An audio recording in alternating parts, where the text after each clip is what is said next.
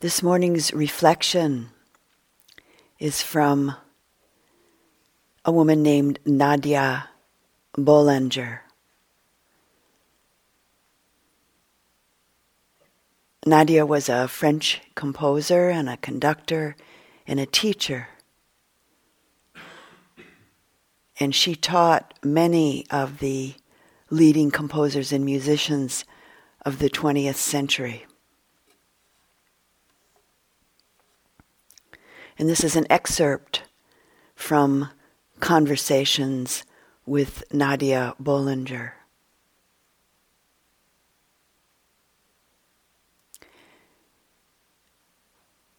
I had the good fortune to be brought up by a remarkably intelligent mother. She adored me. She had lost a child before I was born, so I was a miraculous new arrival. But she loved me enough to be dispassionate in her judgments. There was one thing she could not tolerate: lack of attention.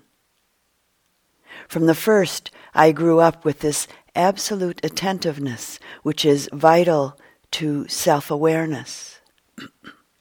With certain people, there's such a force of concentration that everything becomes important. So before encouraging anyone, you must find out whether they're capable of loving, of interesting themselves in what they're doing, whatever it may be, for its own sake. I don't know whether attentiveness can be taught. I would say that anyone who acts without paying attention to what she or he is doing is wasting her or his life. I'd go as far as to say that life is denied by lack of attention, whether it be cleaning windows or trying to write a masterpiece. There are people who shake hands like a dead fish. Not very pleasant. Conversely, when some people shake your hand, you register an exchange, however brief, an extraordinary exchange between that person and you. My sister was 19. She'd won the Prix de Rome, and she was there in all her grace, all her guilelessness.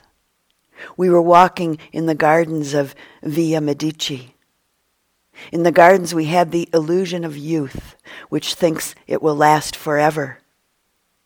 And there was also an old woman doing the weeding, her skin all wrinkled with traces of what must have been extraordinary beauty. We passed. She raised her head. She smiled an ineffable smile and said to us, "Buongiorno." The smile by itself was a gift. We must have understood and thanked her. That overwhelming moment produced by "Buongiorno" was nothing in itself. It was only an old woman gathering old weeds. But she has a crystalline soul.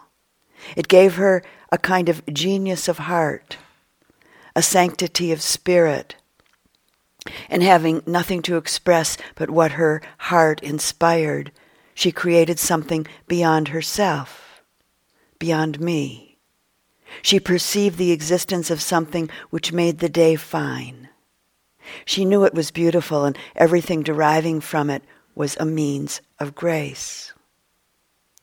It seems to me that attention is the state of mind which allows us to perceive what has to be.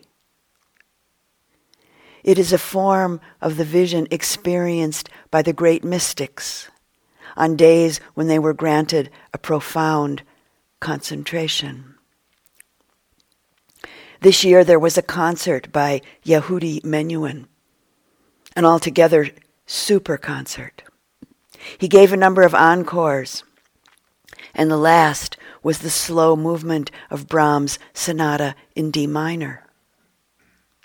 What happened then was part of an indescribable completeness, The whole house found itself in the grip of the same mute emotion, which created silence of an extraordinary quality. Everyone understood, felt, participated in what he himself must have been feeling. In some way it passed beyond him to a higher level, which we very rarely reach. We are too weak to scale those heights very often, to realize the potential available if we could really commune with ourselves.